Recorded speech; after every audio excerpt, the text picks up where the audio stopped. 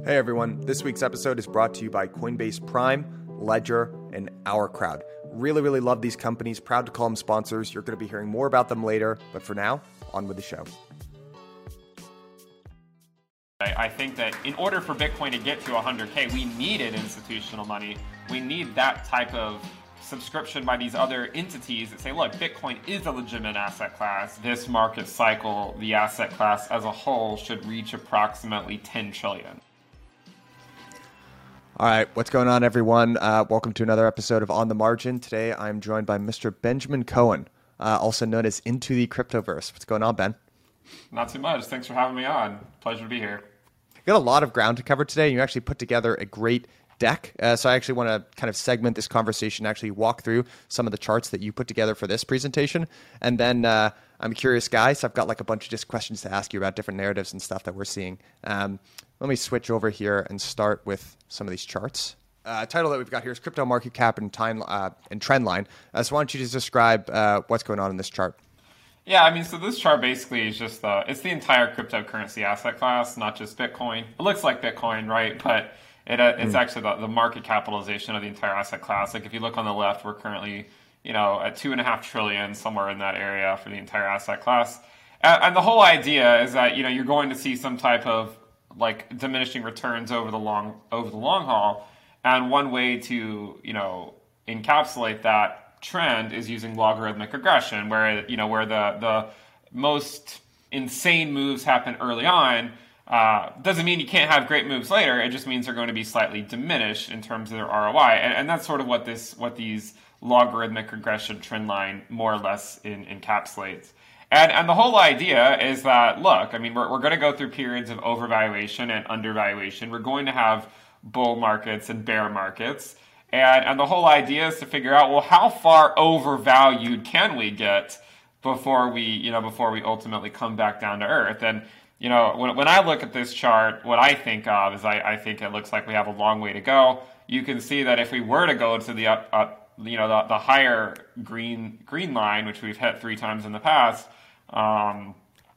we should be able to go several trillion higher than we currently are today. And I generally think that this market cycle, the asset class as a whole, should reach approximately 10 trillion, plus or minus a few trillion. I've often said 7 to 13 trillion is generally where I think it's headed. But you should note that there's not really a good chance we're going to hit 10 trillion this year, right? We'd have to just go straight up, right?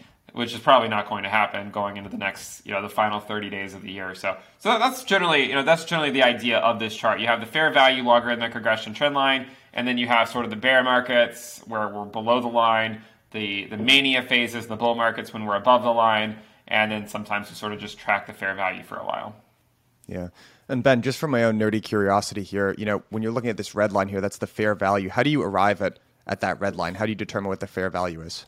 So in this one, it's sort of an interesting thing. Like this one, I'm basically minimizing the summations of the logarithmic difference between the fair value and the actual market capitalization. So it's an iterative process.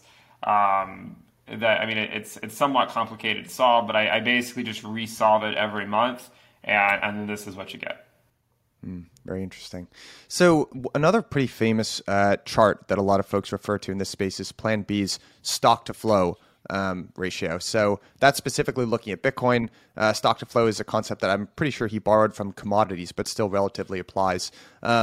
Are those, I guess these charts look relatively similar, but there are some key differences. So would you, if you were trying to look at just where we are in the cycle, whether or not assets are priced fairly or not, how would you kind of use those two charts in tandem with one another? Are they related here? Are they different sorts of concepts? How do you match those two ideas up? I think it's actually pretty similar. Yeah. And the stock to flow, that stuff goes back to, goes back decades, right? Well before Bitcoin. But yeah, I think that they can actually be in agreement, generally speaking. The stock to flow model is basically predicting average prices for Bitcoin. It's not looking at market cycle peaks or anything like that. It's looking at just what the average price of Bitcoin should be during like a 4-year window between one halving and another. I know that his current model, the stock to flow model, has the average price for Bitcoin to be $100,000 for this market cycle. Clearly, clearly, my thesis on these cycles are that the cycles lengthen, right? I don't think we have to have a market cycle peak in 2021. But I mean, even when you think about like the stock to flow model, if we have any hopes of having an average price for Bitcoin of 100,000 between the last halving and this halving, we have to go well past 2021 in terms of putting in higher prices, because if we just put in a market cycle peak in 2021, unless we just shoot up to $300,000 in the next 30 days, it's going to be mathematically impossible for us to have an average price of Bitcoin of $100,000 without having a lengthened cycle. So, I think that you can sort of see how they could ultimately both end up being true. But I think that he's sort of given some guidance on basically saying that, for the stock to flow model to really pan out, it has to be at least $100,000 by Christmas. Right. Yeah, I don't really necessarily think that it has to be at 100K. And I mean, if we were to sit down and do the math, you could clearly come up with a solution that would put the average price of Bitcoin at 100K between, say, 2020 and 2024, even if it's not at 100K by Christmas, right? I mean, it's still mathematically possible. If it goes to 150K, 200K, and then sits there for a while, it's certainly possible. Now, personally, though, I would say that an average price of 100K for these 4 years is probably a little bit on the high side, considering we've spent the last, since May of 2020, we've spent all this time well below $100,000. So I don't even know what the average price is for the last 18 months or whatever, but maybe somewhere between $30,000, $40,000 or something. Yeah. I mean, it's just going to be a lot of work for us to get to an average price of 100K. Not saying it's not possible, but you can sort of see how both models could ultimately, pan out to both being true this cycle if we in fact have a lengthened cycle, which is what I think. And then ultimately the average price, maybe not getting quite to 100K, but it could get a lot closer than it currently is. Yeah, absolutely. And just, one other sort of technical question on this chart. These yellow lines that we're seeing here in between the regression band, is that just basically the idea that valuation kind of fluctuates within the band? Or is this like sort of a prediction? Like it looks like, if I were just look at the band here, looks like you actually have us topping out purely in terms of valuation, I guess, in looks like around January of 2023. Is that more of like a guideline type thing, or is that more a prediction that? It's more or less a guideline of thinking about lengthening cycles and diminishing returns, right? I mean, you look at each cycle, you can see the first one happened relatively quickly. The second one took place over approximately 2.5 years. The third one took place over approximately 4 years. So when I was sort of just speculating that, all right, well, look, this one's probably going to continue going on for a while, and there's no reason that we have to end this month or there's been all sorts of predictions, right? Everyone's got their own prediction, whether they thought April was the peak, whether they thought September was the peak, October, November, December. There's going to be people saying January is the peak. Look, the way I look at it is I think we're going to keep going for a while. And the point is to say, I don't know exactly when we're going to get to that higher overvaluation, that upper trend line. I don't know exactly when it's going to happen. The point is that when it does happen, the risk at the time is going to be relatively high in terms of coming into the market at that point. And I think once we get to those valuations, we probably will have a phase where we have to come down to a while. But I would argue that the prices that we likely come back down to are probably somewhere around where we currently are for assets like Bitcoin and Ethereum. Yeah, absolutely. One thing that I heard you say that really resonated with me as well is that you expect some more time in the current cycle, but you would actually be nervous, if you saw Bitcoin shoot up to 150K or something by December. Walk me through why that is. Yeah, I mean, if you think about it, a lot of these price movements, all about whether it's sustainable or not. Like, is a trend sustainable if we go up to 150K next month? I don't think so. Like, I think there's just going to be too much selling pressure, including from myself, to be completely honest. I mean, like I say, like I'm a Bitcoin bull, but I have a couple panda bears next to me to keep me in check. I'm not gonna sit here and say it's going to go up forever, because I don't think it will. But it will generally trend up with time. We will have bearish phases, but we're still going to likely continue higher. And I ultimately do think Bitcoin will hit $1 million. It's not going to do it this cycle, though. And so, I think that, look, I think that if it goes up that quickly, right, if it goes to 150K in, say, the next 30 days, we're basically going to be looking at an extension from the 20-week moving average of over 100%. That's basically where we were at the local top in April and May. where we were so far extended. Anytime we get that far extended, we have to go down for a while. We typically, if history is any indication, it's not something I like, right? I don't really necessarily like that that's the case. But it was back in April, I said, look, guys, we're too far extended. We need to go down for a little while. 3 to 6 months is probably what it's going to take. And if that's the problem with getting too far extended. So if we get too far extended too quickly, then what's going to happen is the selling pressure is just not going to be offset by any type of new demand, and we have to go down for a while. But if it's just a slower move up, right? I mean, like, think about the last 6 months. I mean, it's been, or the last 5 months or so. It's been a relatively slow move up. I mean, not that slow. I mean, maybe slow for crypto, but, 29K and then to 53K and then back down to 39K and then up to 69K and then back down to 53K.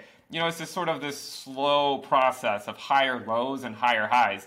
We're not going parabolic, right? It's just an uptrend. We're not parabolic yet. If we go to 150K next month, then at that point I would say, look, guys, it's too risky. This can't be sustained in the short term. I temporarily become the bad guy because no one wants to hear it, right? But then historically we do end up coming back down, and then eventually we'll work our way back up and then take out that one as well. Yeah, absolutely. Something that I've heard you talk about a lot, and I really agree with it as well, is this idea of kind of lengthening cycles in general. So we're looking at a graph or at a chart here of ROI versus the days from the bottom, I guess, of various cycles. And you got cycle 1, cycle 2, cycle 3, and cycle 4. If you're an avid listener of On the Margin, this is going to be the third time that you're looking at this chart. Sorry, Ben, I jacked it from you. It was that good. You did get credit. But walk me through kind of what the thought process was for creating this chart and what your thoughts are just about cycles in general in our space. Yeah, so I think Bitcoin, it goes to these sort of market cycles where every cycle we speculate on something a little bit different. In 2011, it was this novel concept, of Bitcoin. And obviously through the years, it became the idea that, all right, it's going to be the future peer-to-peer currency. And then in 2017, we were like, all right, maybe it's just a store of value, and then people were also speculating on the ICO craze for Ethereum and whatnot. But even then, every cycle, there's more to speculate on than the last cycle, right? I mean, like 2 cycles ago, we didn't even have Ethereum. Ethereum wasn't even around until 2015. So the 2013 cycle, relatively short. The next cycle, it took a while. I mean, it took longer. There's a lot more people coming into the space. There was more to speculate on. Now, 99% of those ICOs ended up being scams, right? And I think that, the people realized this, and then we could no longer support the crazy valuations back then. We had to go down for a while. We had to have a bear market. But today, it's different. I mean, it's not different in the sense that this time is different, right? It's just it's more of the same. There's more to speculate on this cycle, right? You don't just have worthless ICOs. You have DeFi. DeFi is a huge space. You have NFTs. You have artists, these famous artists that are getting their own fans into the space because they're launching their own NFTs. You have tons of institutional demand for the first time. I mean, Tesla bought $1.5 billion worth of Bitcoin. MicroStrategy bought, and they announced they bought some today. Or at least, I don't know if they bought it today or not, but they bought it sometime recently, and they announced it on Twitter today. So, every cycle, you have more and more to speculate on, right? And you have more and more people. And it seems like, okay, the cycle is going to keep going on longer, but we also recognize, too, that doesn't mean that you're going to outperform the last cycle, because we do, unfortunately, see diminishing returns, and that it takes exponentially more volume to continue moving the market cap another 10x, right? Like, we can't, and that's why people love betting on micro caps occasionally, because they can much. It's a lot easier for a micro cap to go up 10x than it is for Bitcoin to go up 10x. So the reason I came up with this chart was to basically say, you know what, guys, look, the data suggests the cycles lengthen as you measure them from market cycle bottom. Now, technically, I should say, as measured from this chart, we have not had a lengthened cycle yet. If you look at the purple line, we've gone out further than cycle 3, but the all-time high at 69K actually occurred within about 1 or 2 days of the last cycle. So now you have all these people speculating, well, is the cycle over, right? Is 69K the top? I would argue that's not. I don't think 69K is the market cycle top. I think we have a ways to go. I think if you look at the chart, you would expect lengthening cycles to play out and diminishing returns. In fact, right? You can see diminishing returns and lengthening cycles are just the name of the game. You might say that we've unofficially lengthened the cycle. That's what I would say. I would say it's only official once we put in a new all-time high. That's when we can say, all right, looks like the cycle's going to lengthen. I don't even think we've really, I think we're going to have another leg to the cycle. until then, I don't even think we've started it yet. I mean, Bitcoin still is. I mean, it's been a relatively boring year if you think about it for Bitcoin, Yeah. not for Ethereum, not for a lot of altcoins. For Bitcoin, it's been relatively boring so far. We started the year on 28, 29K. Right now, we're only up 2x from that, right? I mean, Ethereum started the year at $700 or so, and now it's over $4,000. So it's been a relatively uneventful year for Bitcoin. I'm hoping there's more in store as we head into the end of this year and 2022. Yeah. So we had Avi Fellman, who's a portfolio manager at Block Tower, on the podcast last week. And he kind of made the case for this being the last of these classic crypto cycles that we might be in. He was kind of looking at this exact same chart and saying he objects to the idea of having cycles at all. And one idea that's gaining some traction is that while obviously there are going to be bear markets moving forward, maybe what we have is something that looks like a sector-specific bear markets, right? So in the past, there's really only been Bitcoin, I would argue. Like, I think everything in the space is still pretty much indexed to some degree to the price of Bitcoin. But previously, it really was like everything was very much indexed to the price of Bitcoin. Now, you could make the argument that while we don't have a huge diversity in terms of sectors, we definitely do have different sectors, right? We've got Bitcoin, we've got ETH, which seem very correlated, like maybe a high beta Bitcoin, but it still does perform differently. Every now and again, we have NFTs, we have DeFi, we have this emerging area of gaming. So I'm curious to get one narrative goes, well, maybe we never see a full crypto, 80% bear market again. And what we really get is kind of staggered bear markets in these different sectors. Do you have an opinion on that? I think it's certainly possible. I mean, I think, NFTs are a completely different game to some degree. They've already had a couple of shorter, bursts and then bear cycles, and they're kind of going on their own discovery mode. But again, yeah, at some point, everything is somewhat tied to Bitcoin. And if you think back to May, when Bitcoin was dropping, it was, most of the asset class was sort of experiencing a pullback. If you go to the next chart, actually, it might actually help explain what I'm trying to say here. Yeah, that chart. So that chart is the same chart that you just showed, but it's on a linear scale. And one of the issues I think, one of the issues with market cycles are that they're somewhat ambiguous as to when they start, right? And you could argue that some people say that 2013 is really two cycles, right, rather than a double peak cycle. But here's my thinking on it. I think that over time, the crypto space, at least for Bitcoin specifically, the cycles will become harder and harder to discern from one another. But I think it's probably because, if you keep thinking about it, like if the cycle theoretically, like if the cycles technically lengthen, and the first one was like a year or less than a year, the second one was 2.5 years, the third one was 4 years. If this one ends up being 5 years or something, I don't know, right?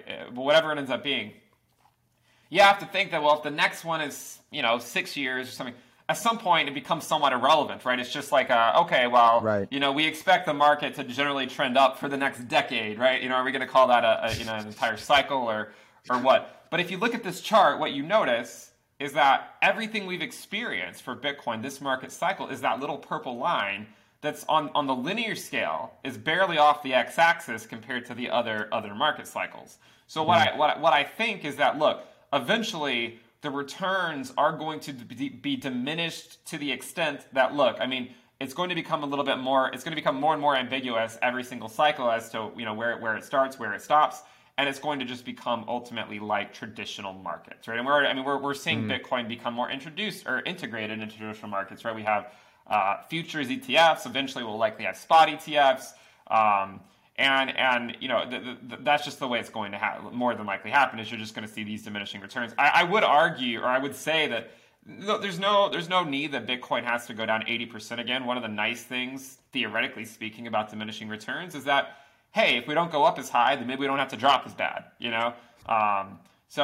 I mean, I certainly think that we're going to have 60 and 70% drops. I mean, we just had a 55% drop this year, so we know it's possible. But do we have to go down 85% again? I don't think it's necessary that we go down 85% again. But we could certainly see 60% drops and 70% drops. To go to 85, 90% would be pretty brutal, I think, for Bitcoin at this phase. I don't see 90% drops by Bitcoin. Not at anytime soon. Howdy, everyone. This episode is brought to you by Coinbase Prime, the leading prime brokerage solution for all things digital assets, providing secure custody, trading, and financing to an institutional suite of clients. On the retail side of things, I am more than happy to make this endorsement because I have been a customer of Coinbase since the day that I got into crypto. I still keep the vast majority of my assets there, actually, and I do it for one reason and one reason alone, so that I can sleep easy at night knowing that my funds are safe. It's the same reason when family or friends ask me, where should I buy my first Bitcoin? I direct them to Coinbase. And now, finally, when institutions are starting to ask, what's the most safe infrastructure to use? I only point them in one direction, to Coinbase Prime. And the reason that I do that is because it is peace of mind. When it comes to security, everything is top of the line on this platform, and it's a white glove experience to boot. They've been securing client assets at scale for 8 years, which as of Q2 of this year is $180 billion. They have an industry-leading insurance policy, and they're audited by Blue Chip auditors so that you can sleep easy at night too. So, stop listening to me, click the link at the bottom of this episode, and go check them out for yourself. And when you get there, tell them that I sent you, because I love to get credit. One thing that folks say as well, especially when you look at an asset like Bitcoin, right? You kind of talked about one of the reasons why you saw this insane ROI for earlier cycles is that it's just a much smaller asset class, much less liquidity. So each incremental dollar that came into the space moved, the market cap that much higher. And, Bitcoin is much, much larger than it was back in 2011, 2013, 2017. All right. So there's this kind of argument that what you need right now is actually institutions to kind of come in, and that we need that much capital to kind of move Bitcoin up in a significant way. And that the other side of that narrative is that, well, institutions aren't like retail. They don't panic. They have targets. They'll buy dips more aggressively. They'll hold for longer periods of time. So I guess in a way, that's might be like the fundamental change in buyer also supports what you're kind of seeing, everything that you just sort of described, right? In terms of, diminished returns over time, but hopefully less downside volatility as well. Do you subscribe to that narrative that when you have a very different, more institutionally focused buyer, that also translates to differences in price action? I think that in order for Bitcoin to get to 100K, we needed institutional money. We need that type of, subscription by these other entities that say, look, Bitcoin is a legitimate asset class. If it's just retail, I don't know. I mean, I'm not saying it couldn't ever get to 100 grand if it's just retail, but it would certainly take a lot longer than if you have, these major entities just buying billions of dollars worth of Bitcoin OTC. I would argue that diminishing returns is actually quite healthy at the end of the day, because everyone likes to look at these charts and say, oh my God, 700 times, a 700x, right? Or whatever return on investment. I'm just going to say, volatility is unpleasant. Actually, it doesn't suit most people. I don't really think that this space is ever going to get the global adoption that we all want, at even the current rate of volatility, right? So I think you need to surrender some of that upside for a longer, slower, but more consistent upward grind if you want people to participate in this space in a long way, and maybe that doesn't mean you get your 1000Xs, but overall, I think I would argue that it's the natural evolution of this space, not just for fundamental reasons and kind of markets generated reasons, but it just kind of has to happen that way if we want it to be successful overall. Because stomaching volatility kind of sucks for the vast majority of people. Yeah, I mean, look at cycle one. I mean, everyone looks at the left side of it when it goes up, but if you were living on the right side of it as it went down, it certainly wasn't much fun. It was not, man. It was absolutely not. I've got, so this is actually, this looks like something pretty similar here. So you're charting out days since the halvening. Walk me through, why is this more useful, or maybe a different way of looking at things, measuring from the halvening as opposed to from the bottom of the previous cycle? So I always prefer measuring it from the market cycle bottom.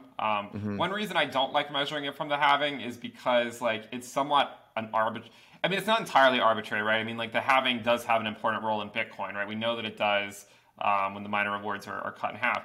But one issue is that, if you measure the ROI from that point, well, Bitcoin pumps 2 or 3x right before the halving. So then if you normalize it from the halving, then it's you're already kind of missing out on what it did just a few months before we normalized it to here. But I think that the reason why people like to follow it is because it's a big event for Bitcoin. And historically speaking, we see Bitcoin do well after the halving. I mean, it doesn't always do immediately well. Cycle 1 basically just went straight up after the halving. Cycle 2, it actually went down first. We went down for about 100 days, and it was like 3 months where we were going down.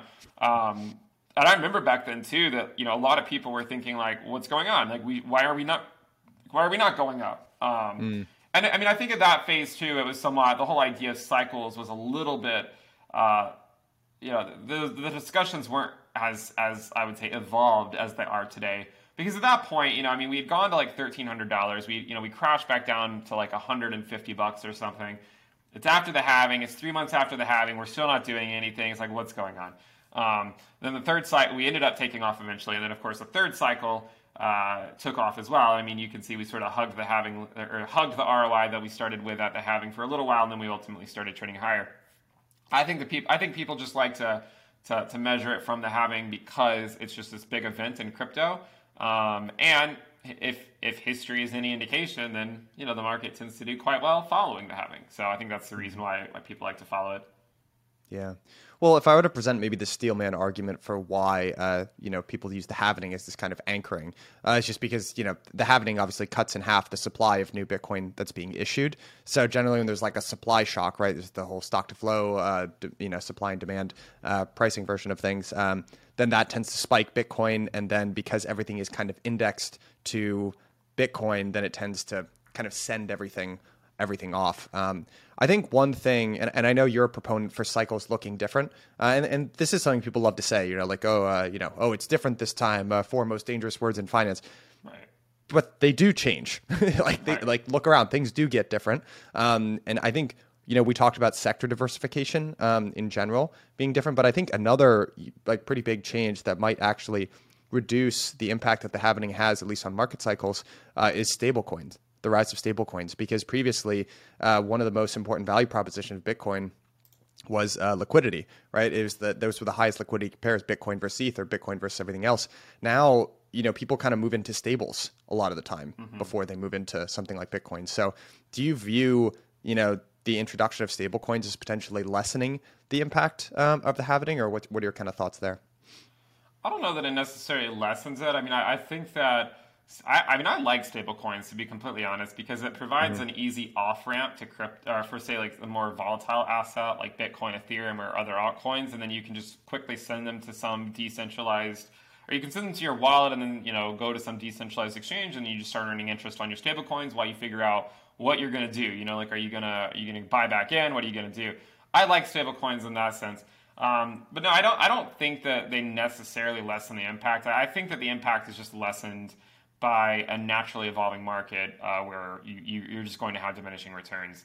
I think that the biggest, obviously one of the things I've been thinking about recently is just the regulatory risk on stablecoins, which, that's a different topic, but that's something I hope they get worked out relatively soon, because, depending on what they say around stablecoins and whatnot, there is going to significantly impact the market, I think. I think that the next bear market is probably going to revolve some around regulatory FUD. I think there's going to be a lot of regulatory FUD, but I don't really think stablecoins are necessarily going to lessen anything. I think that's just what happens in a maturing market. Yeah, absolutely. So if you will, just speculate with me for a second here. Sure. What do you think, what's the most likely outcome for you? Do you think this next bear market kind of looks like? Because I think a lot of folks in this space are kind of scarred with this, it's like 80% drawdowns. And so I'm a class of 2017, right? So I only experienced the 2018, 2019 bear market. And that to me felt bleak, man. It was there was not much love. It was kind of like maybe Bitcoin's the only thing that really makes it. And I've actually heard people that have been around for longer say that bear market was nothing compared to 2014, 2015. So, if you had to, take a guess, maybe it's regulatory stuff that causes it, whatever it is, but what does this next bear market look like? How similar is it to previous ones that we've gone through? How might it be different? I think it depends on how high we go.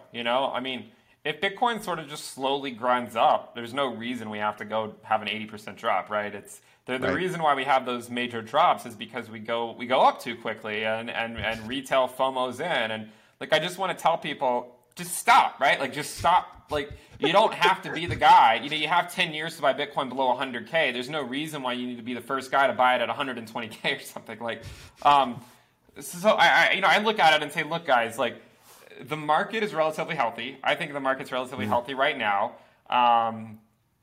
If we go up too quickly, as we discussed earlier, then we're likely going to come back down. Now, I think that people are going to look to things like regulation. I think that's going to be the biggest thing. I mean, governments banning Bitcoin is something that it's pretty hard to actually enforce completely, you know? Right. Banning things doesn't really necessarily do anything except make people want it more. But I think that I don't think the United States is going to ban Bitcoin or anything, but I do think there's going to be a lot of regulations, specifically around, like other, maybe not Bitcoin so much, but like the DeFi space. Right. Even NFTs. A lot of we don't have this regulatory clarity right now, and we don't even have a spot ETF for Bitcoin, right? I mean, so there's going to be a lot of regulation thought. I think is what's going to sort of drive the next bear market. I do think we will have a bear market again. I don't think it will be as bad as say 2014, but I still think there's going to be a lot of drawdown, and that drawdown will happen if we have a major move to the upside. Right. That's the thing. Like, I mean, a lot of people like to chase cloud and say, okay, well, this is what's going to happen. It's going to go by to a certain price on this date.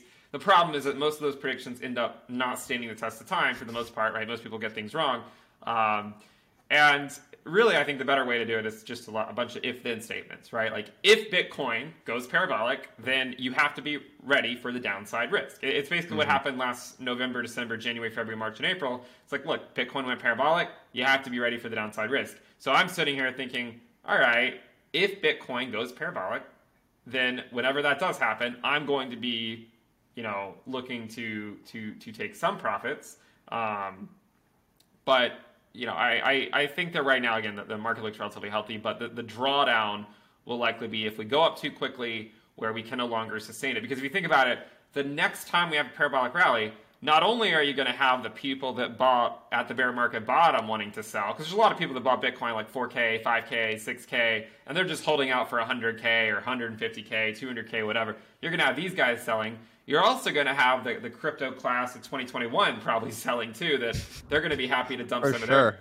Yeah, because a lot of people came in, in April. By the way, I would argue that the crypto class of 2021, they're lucky. If they had come in 2017, they would have had to wait 3 years to see a new all-time high. If they bought the 64K top in April, they only had to wait like 6 months, which is not nearly as bad. So, yeah, I think that you're going to have those guys selling. You're going to have the guys who bought at the market cycle bottom selling. And then there's just not going to be enough. There's just not going to be enough new people in the space to offset the selling from all the guys who got in at like 3K, 4K, and all the guys who got in at 50K, 60K. Eventually, the market just can no longer bear it if we go up too quickly. If it's a slow grind up, I'm happy to keep hitting.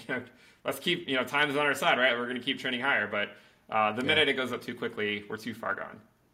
Ben, what are your thoughts kind of on-chain analytics? Because I see a lot of charts from guys like Dylan LeClaire or Will Clemente, and, they've got kind of these things about, like realized profits, stuff like that, the amount of long-term holders.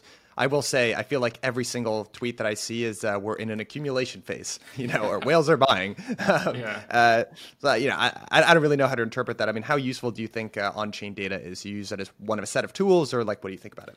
It shouldn't be the end-all, be-all, right? Like, I think it's useful in terms of trying to figure out, like, what are people doing? Are you seeing whales accumulate? Who are you seeing selling? I mean, you have to consider too that if someone is buying, like, sometimes they'll say this amount of Bitcoin was just bought.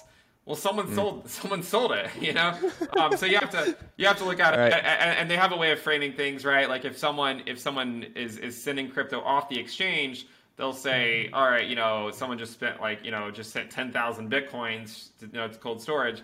But if someone sends Bitcoin to an exchange, the narrative is different. Then they'll just say, oh, someone sent $100 million worth of Bitcoin for $1, right? Rather than saying, oh, they sent it to sell to you.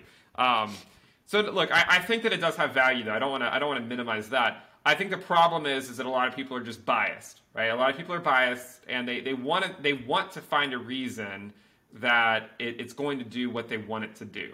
Okay, because back in April, I don't remember any of these on-chain guys saying that it was going to go down, right? They were saying that they were saying that 50K was the floor, that we'd never go below 50K again, and that we were just going to keep trending higher. I also think it's true, though. If you go back and look at April and May, there was a lot of Bitcoin being sent to exchanges.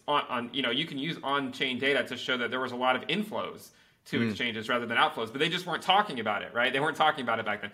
So I think part of it is you just have to have the conviction to be unbiased on it. So I think it's a useful tool. I do. I typically will, I'll check in on it about once a week or so, where I do kind of a deep dive to see what's going on. But should it be the only thing you use? No, and one of the reasons is because it can't capture everything, right? There's limitations to it. A lot of people just keep their crypto on exchanges, a lot of people do. And so you're not going to see any on-chain movements. It's just going to be like they might have a few $1 million worth of Bitcoin, or some of these institutions might have a few $100 million worth of Bitcoin somewhere that they could just sell in some custodial wallet or something. They might not have to, move it on chain where people are going to see it. So there are limitations to it, and it also it can never really capture all these crazy liquidation events, right? Where everyone's short or everyone's long, and then you just have this cascading liquidation event. So I think it's probably better to get an idea on long-term movements, not necessarily short-term movements. But even then, even traditional TA is kind of hit or miss on short-term movements. So I think it should be one tool in a set of a lot of tools that you should use. Yeah. I'd love to get your perspective on, let's take one of those scenarios that you just outlined. Let's say Bitcoin really rips higher. One thing that I've noticed about Bitcoin in general is that people look at Bitcoin dominance, but my overall observation is when Bitcoin rips high, there's a rotation back from alts usually into Bitcoin, because Bitcoin has this history of just absolutely running away from people, right? There are these insane runs that are, I think, just burned into the psychology of folks that have been in this market for a little time. So it almost just completely sucks up all of the liquidity in the space. So let's say there was kind of a scenario where Bitcoin really does, let's game out some of these different scenarios that we see, right? So let's say scenario one, Bitcoin really runs away. How does the market kind of look in that scenario to you? Do you think it's we get, I don't know, maybe till Q1 or something like that, most of the liquidity moves to Bitcoin and then there's a big dump? Or how does that, one potential possible future look like for you? Yeah, I think that we do know when Bitcoin rips, it leaves the rest of the market behind, more or less, right? Bitcoin dominance shoots up. I think for us to see, things like $10,000 ETH and whatnot, yeah, we have to have another Bitcoin move, right? We can't just sit here between 50K, 60K, 65K. We can't just sit here forever and expect these other cryptocurrencies to just keep trending higher without Bitcoin actually putting in new all-time highs. I think that in terms of timing, I think, I've said this since 2019 that I don't think we're going to have a peak in 2021. 2021 has just been really an accumulation year for Bitcoin, one could argue, between 30 and 60K for the most part. Could it peak in 2022, early 2022? Yeah, it's possible. I would argue that Q1 of 2022 is a lot more likely than Q4 of 2021. But I would also say, I would argue that Q2 is more likely than Q1. So I don't really see any reason that we have to go up immediately. I'm somewhat selfish. I don't want us to go up immediately. Mainly because it's just it's more fun in crypto to have a slow uptrend where people are generally happy, and than to have a year-long shakeout where everyone's just kind of depressed for a year, and you have to convince people this is actually the best time to buy, even though it doesn't really seem like it is. We will have that phase again, though. And the bear markets do have a way of kind of flushing out all the garbage too, which is good. They do.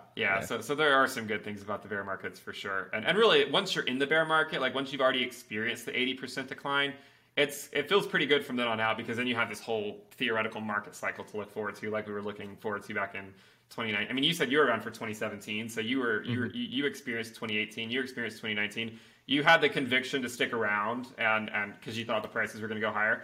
So that was a pretty interesting time, in 2019, as we were coming into, the 2020s and expecting things to trend higher. Yeah, so I would basically say, look, whenever it runs, whenever Bitcoin runs, it's probably going to suck up liquidity, as you said. It's probably going to outperform everything for, potentially for several months in a row, just like it did last time. It started running in October, November, December, January, February. It was basically just outperforming everything, for the most part. That'll probably happen again at some point.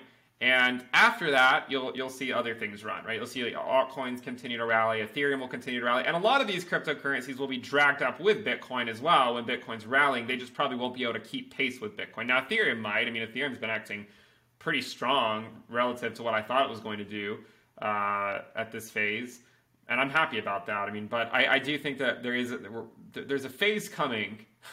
I've been saying this for a while, right? But there will be a phase, right? I think this cycle, because I think the cycle lengthens, right? I think the cycle lengthens where Bitcoin will leave the rest of the market behind. And if you think about it, the people who sort of bought Bitcoin for the first time in 2021, they don't really know what we're talking about. They keep hearing people say things like, well, when Bitcoin moves, it leaves everything else behind.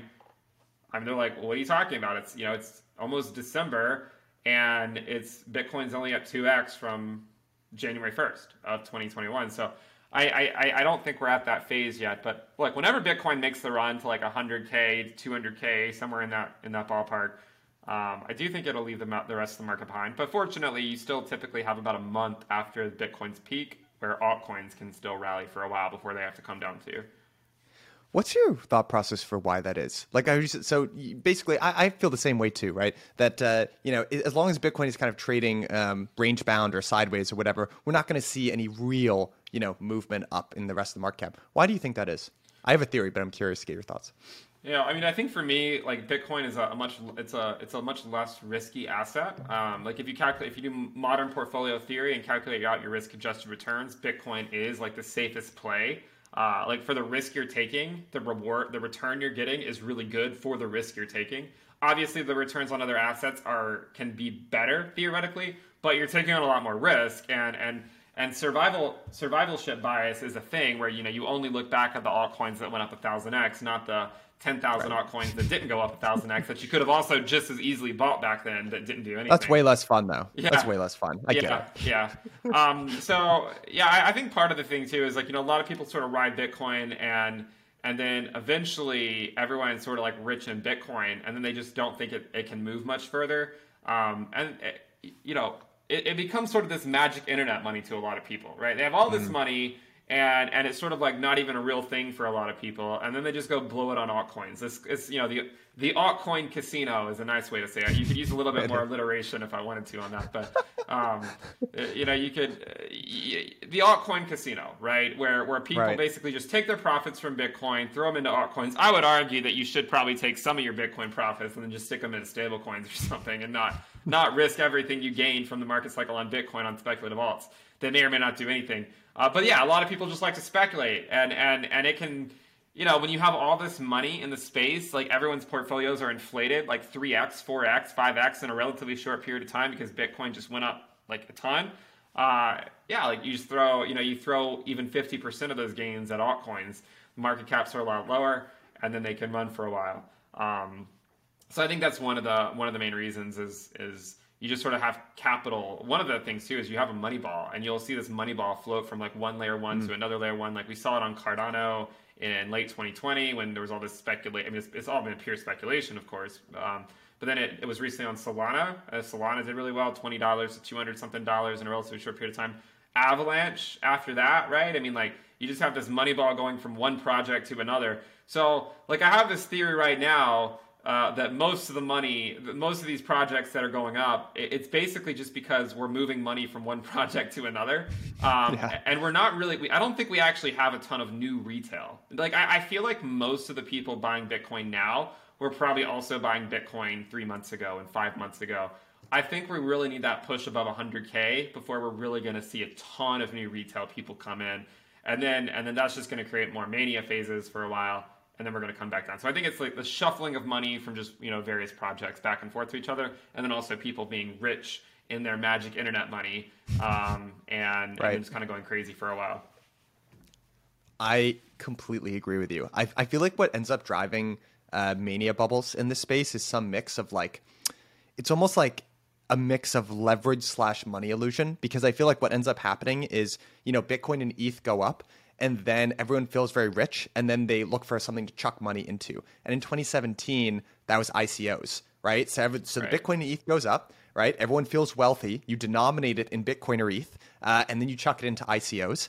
And then they had that forced selling dynamic in their treasury, right? EOS raised like $4 billion in Bitcoin. Then they have real world expenses. They got to sell all that shit. Right. And that's what, if you're looking for a reason, that's what kind of triggered the whole thing down. Now, my personal theory is that same dynamic is happening with NFTs. Bitcoin and ETH go up, mostly ETH. Then people say, oh yeah, this is only, you hear these anecdotes, right? Like, oh, I've never paid $10,000 for NFT, but like 2 ETH, yeah, fuck it, here you go. Boom. Right. So people they go into the ETH, and now that's experiencing kind of a bear market. So I went to Lisbon, the Breakpoint thing, Solana. And one of the, there's this trend that you're starting to hear about, fractionalization of NFTs, using NFTs as collateral. And my personal theory is that if we get NFTs as collateral, that's the blow off top end of this bull market, because that's basically a way to lever NFTs, which are like the most speculative, most illiquid part of this entire market. And that's just a way to add a false sense of liquidity to them. And that, Yeah, no, I mean, it's actually an interesting theory. I mean, I think too, to kind of go off what you're saying there, the idea of leveraging your NFTs. Also, just in general, everyone having access to all these DeFi lending platforms as well are probably going to further contribute to it, because if you want a loan, it's not that hard to get one now. You don't actually have to go to a bank to get one, right? You just go to go find some exchange, and as long as you provide the collateral, you'll get a loan.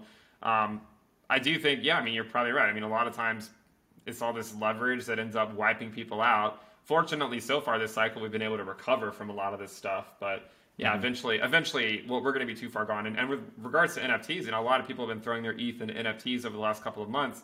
I'm not as in tune with the NFT market as I probably should be. But I do think, I'm pretty sure that a lot of NFTs, not all of them, but I think a lot of them were actually bleeding against Ethereum over the last month or two. And so you have these people that sort of put all this money into NFTs, and they just said, all right, I'm just going to throw a few ETH into it, right?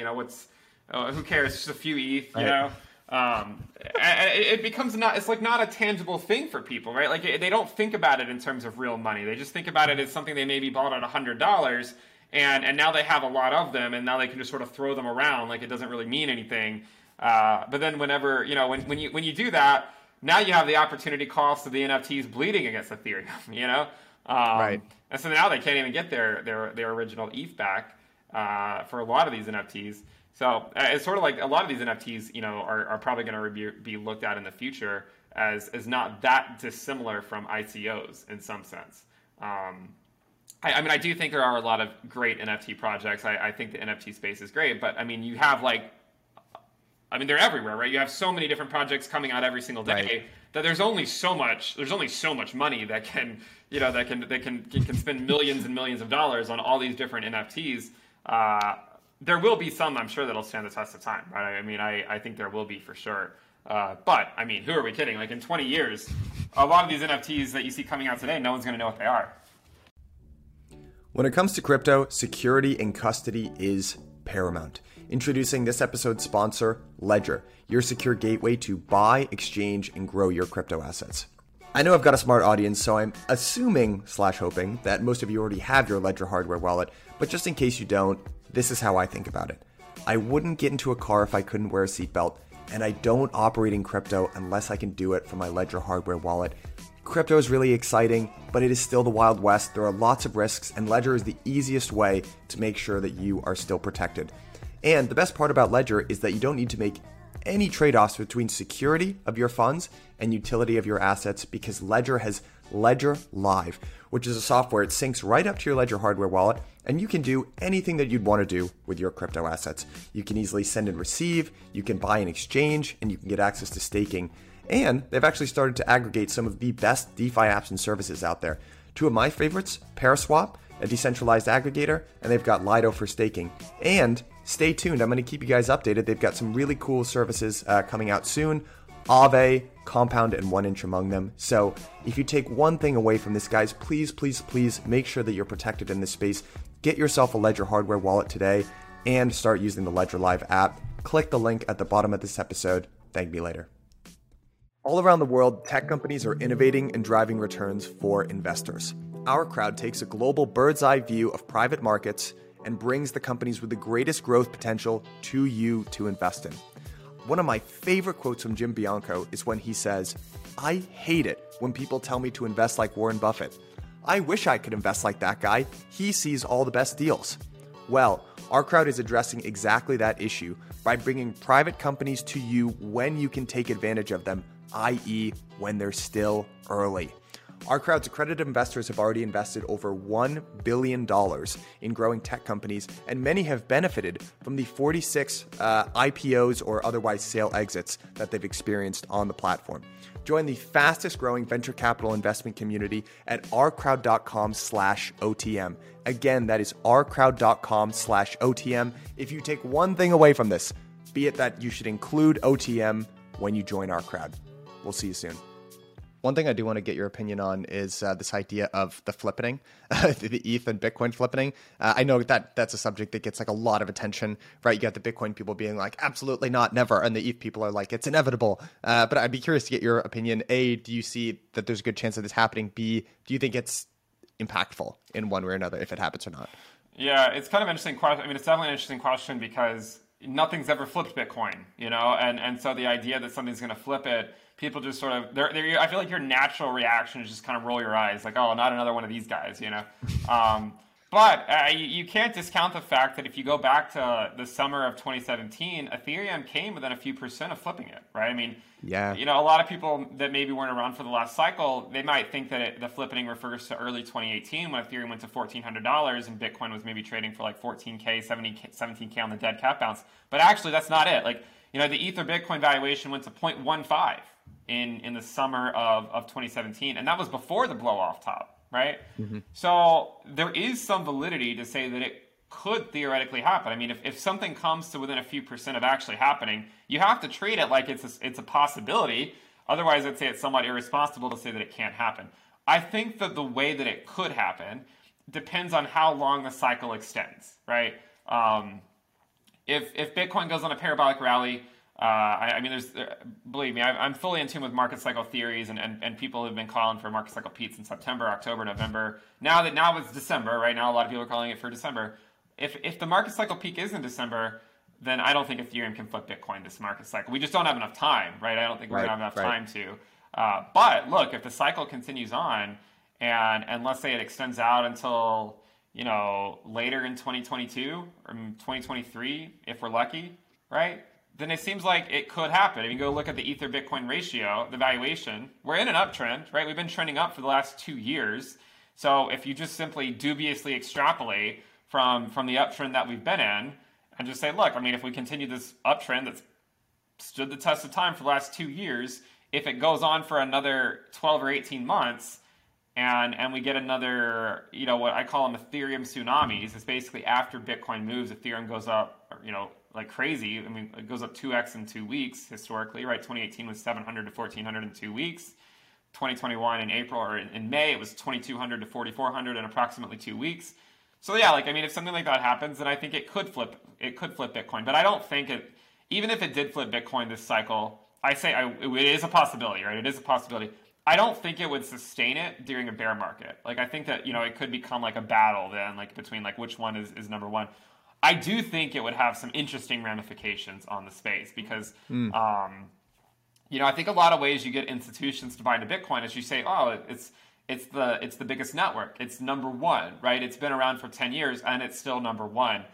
How do you convince the same institutions if it's not number one, right? Like if it's number two, or if it ends up being number three or number four, right? Like it would completely change the space, right? I think it would completely change the space.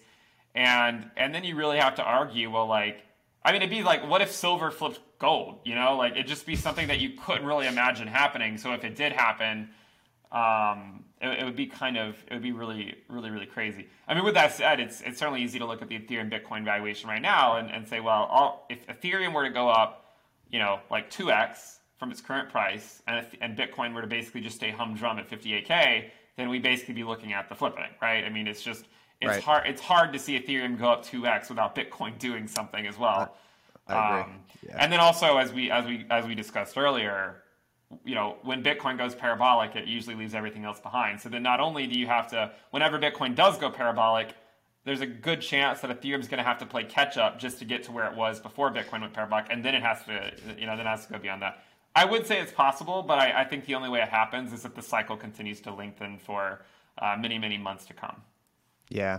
What do you think just past this cycle? Because I would actually argue that it's almost like inevitable that ETH has to do it eventually, because just the pure market size that it's going for is so much larger than Bitcoin that I feel like ETH either has to fail kind of as a project or it has to flip in Bitcoin. Because, if you just want to look at overall, like there is an existing demand for store value that's occupied by gold. And that's like maybe like a $9 trillion market. Let's just say it's a $10 trillion market overall. Well, the market cap for like global equities is like $110 trillion, right? So you can kind of, and that's not to, real estate's like 300 trillion or something like that globally. I don't know what, it's kind of imperfect analogies here, but I kind of view ETH as being some mix of like equities and real estate in some weird way. But the market that it's going for is so much larger. So I kind of view it as inevitable that it eventually happens because people want stuff that feels productive, has a bigger market size. If you talk to some of these TradFi guys, they're already saying, oh yeah, ETH is like FANG. Right, yeah. Have you heard that narrative? Yeah, no, I have. I mean, like if you had to ask me right now, like, will Ethereum ever flip Bitcoin in the next 20 years or the next 10 years? I'd probably say yes. Like, I would not take the other side of that bet and say that it can't do it, it's kind of like betting on, it's sort of like betting on like a tech stock or something, like really early on. Or I sometimes think of them as like completely different assets, right? Like Bitcoin is this asset over here, and it's like really sound money, as Michael Saylor would describe, like it's digital property. And I expect Bitcoin to just slowly trend up with time, right? And it's a different investment than Ethereum, but Ethereum has all these regulation risks. So that's probably one of the biggest. Probably one of the biggest milestones for Ethereum. You're talking about, well, if it's not going to flip Bitcoin, it's probably because it means that it failed, right? Like if it fails, then okay, yeah, like it's not going to flip Bitcoin. I would say probably the biggest hurdle for Ethereum is regulation risk. Like if we can get past, for sure. I mean, like if we can get past it, because even me is like right now, like I run stake pools and whatnot. And I'm always wondering, like, are they going to make it so that, like I have to KYC anyone staking with my stake pools? Like these things that, seem somewhat, mundane to maybe the average retail investor. There are a lot of people that have to constantly worry about what are these regulations going to be. And if you force literally every decentralized exchange to do all these things, it's just going to make things a lot more complicated, I think. And it's going to stifle growth for sure. And I mean, we already talked about that with or we were already almost looking at that earlier this year with some of those bills and whatnot that they had they were going through the House, and just thinking like, all right, well, if this language is left like this, then how is the space going to keep growing, at least within the United States, without people constantly having to worry about these regulations and if they're following them and if they're not. And I mean, that's one of the biggest things I'm concerned with. Not immediately, but as I said before, I do think that regulation risk is going to be one of the biggest sources of FUD in the next bear market. I do agree that regulation FUD is going to be, it might give us one more big buying opportunity. Let me present a counter argument and say why actually the biggest regulatory risk is on Bitcoin, even though it's not. A lot of people don't think that right now. Sure. You've kind of heard over a long period of time, people are always worried that Bitcoin is going to get banned specifically. I don't know what your macro view is or how much you follow broader markets in general, but what we've got going on in terms of money printing and stuff, I think that interest rates, they can't afford to jack up interest rates because of the amount of debt that we have. You've got bonds, yields are already kind of historically low, but they can't really let yields rise too much because then the debt service costs would kind of bankrupt not only the US, but like a whole bunch of different countries. So you kind of got to punish bondholders, and basically the only outlet that you have is the US dollar in general. Right. If you go back to, like the 1930s, there was Executive Order 6102 or whatever, they seized gold. It was different back then. There was a peg. I think gold was reserved to dollar at like 40% or something like that. But basically, people were losing faith in the dollar. the U.S. wanted to demonetize to ease the effects of the depression, stuff like that. So they basically just made gold illegal because it was an escape valve, and they basically punished the population. There was a really interesting signpost that I don't think got enough attention, which was Michael Saylor. He used to get out and say, the dollar is going to be worthless. Your cost of cash is debasing at 25% a year, yada, yada. But he switched it about a month ago. And what now he says is actually Bitcoin will be successful and the dollar will be at the same time. You want to put your little, tinfoil hat on, talk about conspiracies. Why did he switch that? That was like a huge pivot in his thinking. And I've always kind of wondered, it's like, dude, he's conducting a speculative attack on the U.S. dollar. That's like one way to look at what he's doing. Maybe he got a little tap on the shoulder. It's possible. He's certainly biased, for sure. I haven't actually noticed. That'll be interesting. I'll go see what he said about that, because check it out. I had him on my channel, and he spent the entire time. With the initial narrative around it dropping. Honestly, I don't think that this is sort of like a weird. It's certainly not a popular opinion, and I don't know if you share it, but I don't think that the U.S. dollar is going to fail. I don't either. If it did fail, I think that would we're going to have a lot of other issues besides just crypto. It's just going to be a big worldwide issue if the dollar fails, and I don't want that. I don't want that to happen at all. I don't want that to happen. Nor do I think it will happen. In fact, actually, the dollar this year, it's actually been doing relatively well. If you go look at the DXY, right? If you look at that and its valuation against a weighted basket of not other cryptos, but other currencies, the dollar's actually been doing relatively well over the last several weeks, and it's been breaking out to the upside. So yeah, I don't know what happened there, why he changed his tune on that, but that's an interesting observation for sure. Yeah. If you think about the dollar in general, right? You almost have, there's the IP of having the dollar, right? The intellectual property, and then there's the way it gets distributed throughout the world. I think there's a really likely scenario where the current system stays in place, where the US is the IP holder of the dollar, but it just gets a tech upgrade in the form of stablecoins, basically. Yeah. I would love for us to I think we need to transition to something more digital than what we currently have. For sure. I still sort of don't understand why we carry cash around, and especially pennies. I feel like penny, what's the point, I think it's coming, right? It's only a matter of time before all this stuff is going to come, and it's interesting, how many advances we've made in other fields, and we're still using cash money for a lot of purchases. Yeah, I think it's wild.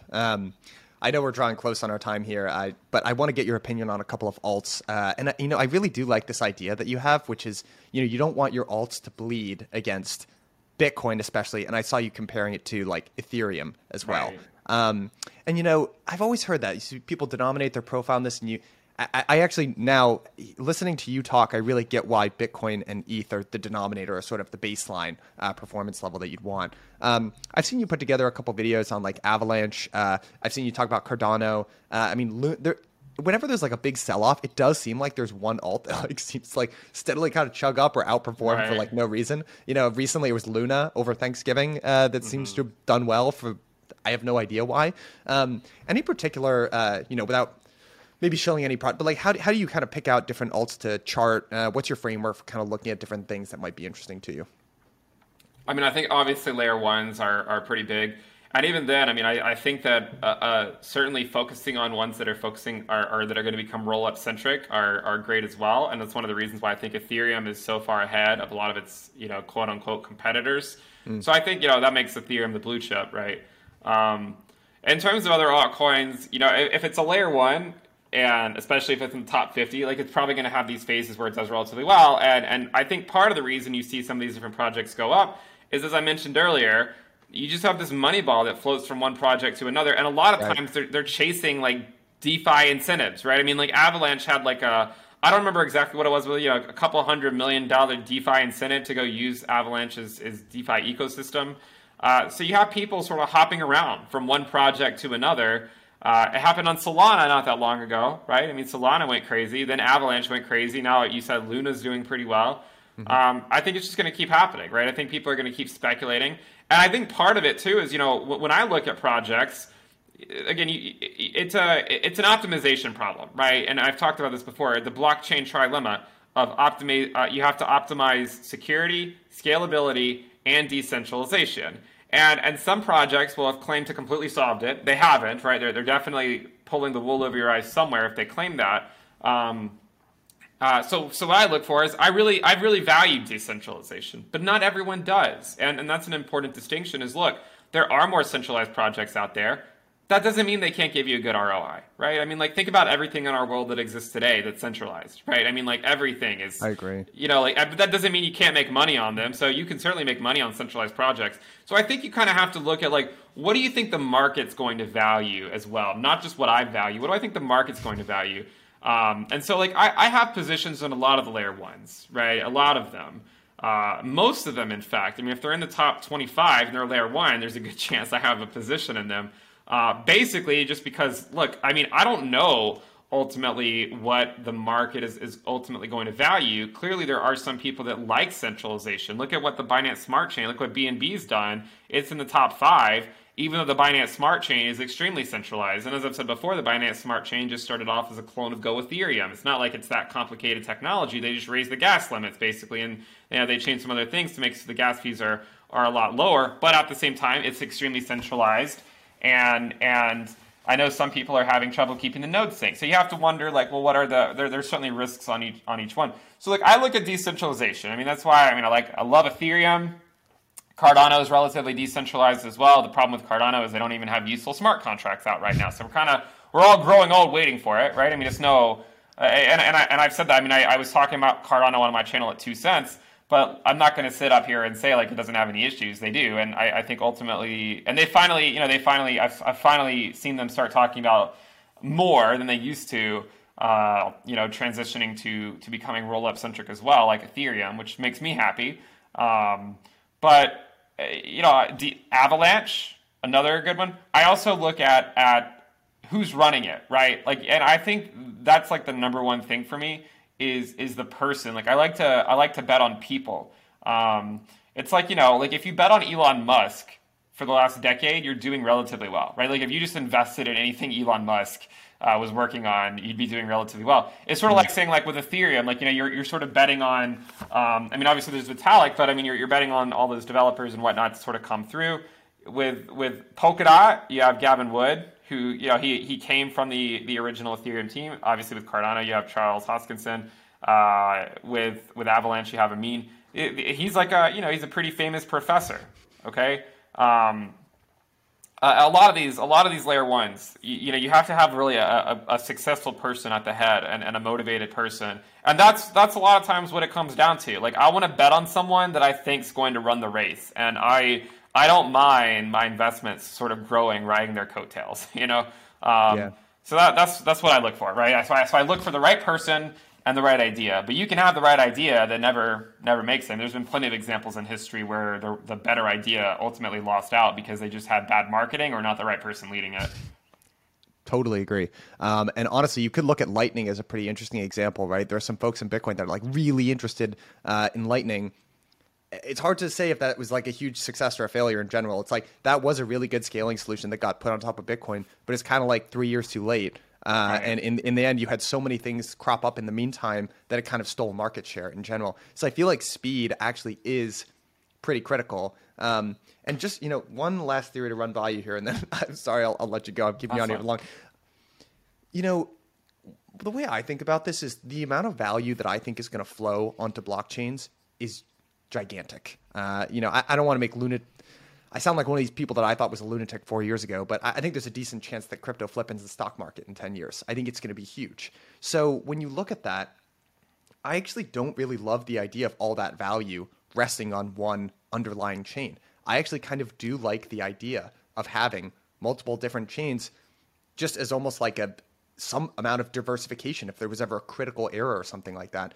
Mm-hmm. And, what I would also point to is, like, I think a lot of what crypto is digital property rights in general. So I think the observation that the market will value decentralization when it comes to, because the amount of decentralized something is, the more secure your property rights are in general. So that's almost like kind of like the United States, right? We have very strong property rights that get upheld by courts and stuff like that. You rather own an asset in the United States than really anywhere else.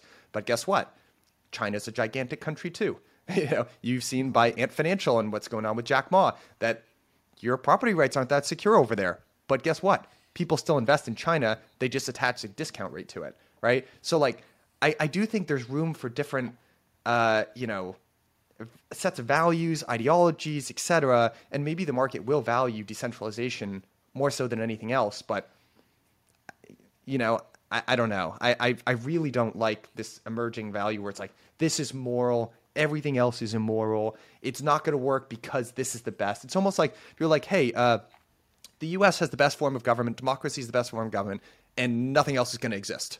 It's like, take a look around you, dude. I'm American. First of all, I was grown up. My parents told me the U.S. is the best country in the world. That's a whole thing for another time anyway. But like, I believe that. I love America. But I think that's crazy. That would be really arrogant of me to say this is the best and nothing else should exist because this is the best. You know what I mean? I don't know. I feel like that's the level of discourse that we're currently at with it. And I'm curious to get your thoughts. I mean, I agree. I think that we're going to have a multi-chain world. Like, I don't think we're going to have just like a single chain that's going to rule them all. I think there's going to be, there's going to be a lot of chains that sort of fill their own niche, right? And it's probably because too, like, some people are going to prefer one chain over another. There's not necessarily a correct answer, I mean, there's a lot of different car companies because there's not one correct car, Right. Like, I think that they're not all going to survive. Certainly, like a lot of them will probably eventually die out, but there's certainly a lot that will survive. And it's also possible too that in 10 years, the top 10 could have 5 or 7 cryptocurrencies in it that don't even exist today, for all we know. Because every cycle, right? You go back 2 or 3 years from any given year, and you'll always find coins that aren't in the top 10 anymore. So I think we have to consider that as well, because every cycle there's like these new ideas and how we can optimize things, and you're going to have all these new teams. It's sort of like, it's basically capitalism, right? It's people are finding you look at the space, you say, all right, well, I think I can do it better than these guys, so I'm going to create a project. And now these projects, they all of a sudden they basically immediately start off with much higher market capitalizations because people recognize the space is legitimate. But I would agree with you. I don't think there's going to be just a single chain to sort of rule everything. I think there's going to be a lot of different chains. But with that said, there still were some car companies that died out, right? Like, it's not like every one of them survived. So there's going to be some of these layer ones, I think, that will die out. It's just a matter of, I think the safest thing is, like, have your blue chips, Bitcoin and Ethereum, for sure. I think everyone should have that at the very least. And then, pick out a few other ones, right? And you can speculate on them. And hopefully they're the ones that stand the test of time and ultimately win out. But right now, it is somewhat a guessing game. As sure as we are about any project, whatever altcoin anyone's married to, you really don't know what's going to happen in 5 or 10 years. We really have no idea. I think it's good to have a lot of different projects in your portfolio, but not too many, right? You don't want to be over diversified. And we'll hopefully have a multi-chain world as different chains sort of fill different, niches. Yeah, absolutely, man. You've been super generous with your time, Ben. It's been a really interesting conversation. If folks want to find out more about you, what you're doing at Into the Cryptoverse, your channel, what's the best way to follow you, find out more, whatever? Yeah, so my YouTube channel, and then I have Benjamin Cowan. You can just search it in YouTube. And then I also do have a Twitter. Into Cryptoverse is my Twitter handle. So those are probably the best ways to find me. Awesome. Well, Ben, thanks so much for your time, man. This has been a ton of fun, and I'll have to do it again soon. All right, appreciate it. Take care. Bye.